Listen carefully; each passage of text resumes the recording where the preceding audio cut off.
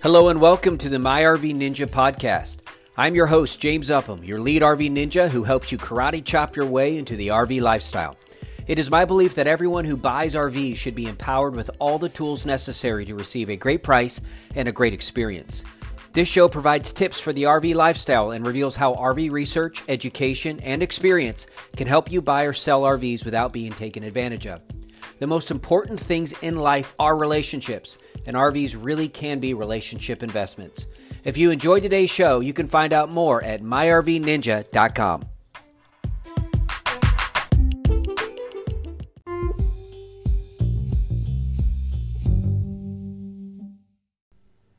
Welcome to the My RV Ninja broadcast. I am your host and lead ninja, James Upham. Your RV Ninja at myrvninja.com. Hey, it is Friday, and I'm so excited to finish out a great week. Was able to help a purchaser of an RV that we got shipped to the United Kingdom. Isn't that cool? That was pretty neat. I love to do those, especially with international stuff. It's pretty cool. So that's another hat that I wear as an RV broker. But that's not this show. This show is about how you can karate chop your way through all the nonsense out there and get right to the point, which I'm going to hope to do for you today. We're going to finish out our theme, which is how to properly plan or how to best plan for an RV trip. Now, if you listen to part one, you notice I provided a couple suggestions in there that I started out. These are not necessarily in order of importance, but these are the top 9 or 10 suggestions that I would recommend. And part 2 that I also broadcasted later in the week, that also provided 3 more additional things to consider when you are planning your next RV trip. A lot of people just don't know where to begin, and so I've provided some suggestions for that as well, and some things to think about when it comes to children and pets. Today is going to be part 3 and the final podcast for our themed podcast this week. And our theme this week is how to properly prepare for your RV. And we'll provide 3 of these at just a few more minutes of your time. I respect and appreciate your time and love the fact that you're listening to the podcast. Listen, feel free to reach out to me at any time if you like, dislike, or anything at all about the show, or if there's specific topics you would like for me to research and get back with you on. That just helps me to make sure that I'm providing you with the information that you need and love, and that's why I started this podcast. So send me a note to james at myrvninja.com. I will also say that as I provide the information today, these last 3, if you are a little, you just don't know where to find some of these materials or find some of the stuff that I'm going to recommend, you can also send that information to me. Shoot me a note, and free of charge, baby. I'll send you back what you need. That being said, the last 3 things that I would say for you, please to consider on your next RV trip to make your RV trip go a lot better, especially for you first timers out there. For some of you that have only done this a few times, make sure that you got a toolkit.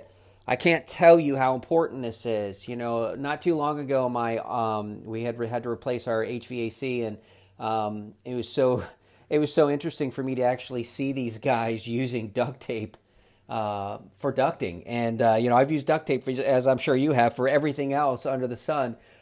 This is one of those items in your toolkit. If you don't have a toolkit, you can just get a regular tackle box, get the fishing stuff out of there if it's in there, or just get a toolkit box and throw in things like duct tape, hammers, screwdrivers. I mean, there's all kinds of things that you can throw in there that's going to be very, very helpful for you. Allen wrenches are really nice to have as well.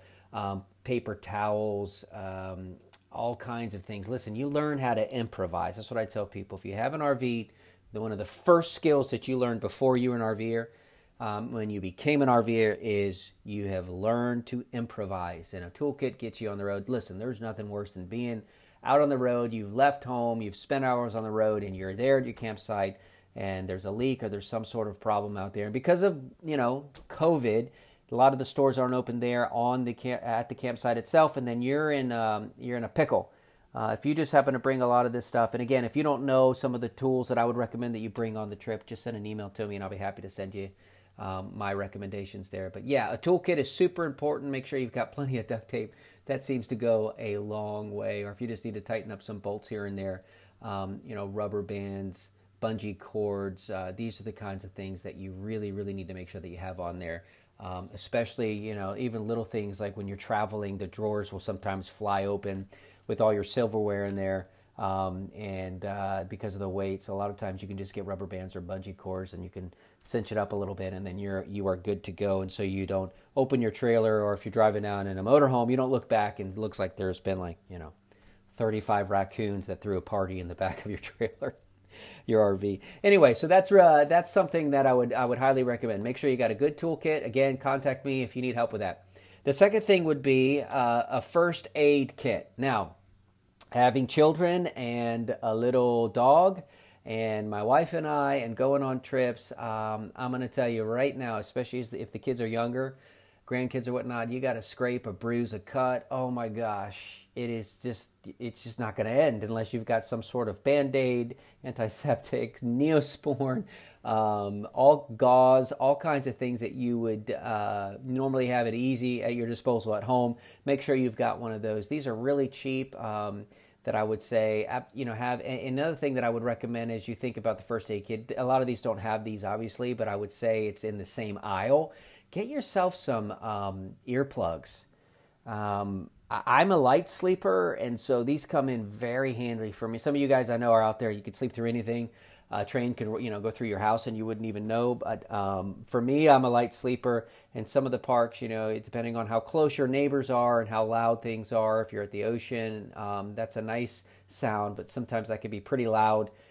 Get some earplugs too. Those foam earplugs really help to block out the sound. But first aid kit, and just as a side note, those earplugs I know were very helpful for me when I've been on a lot of trips.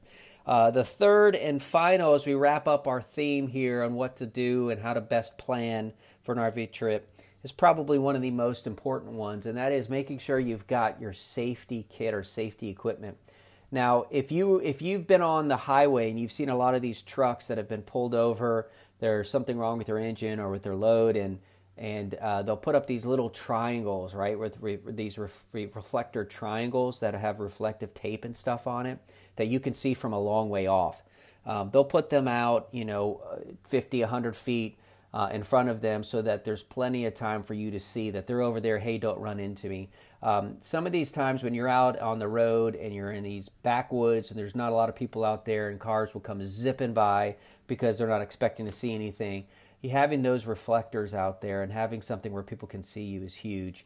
A flashlight is also a really good one. I love the flashlights that don't require batteries, that basically you can wind them up so you never have to worry about your batteries going bad or dead on you, so that you can always have light.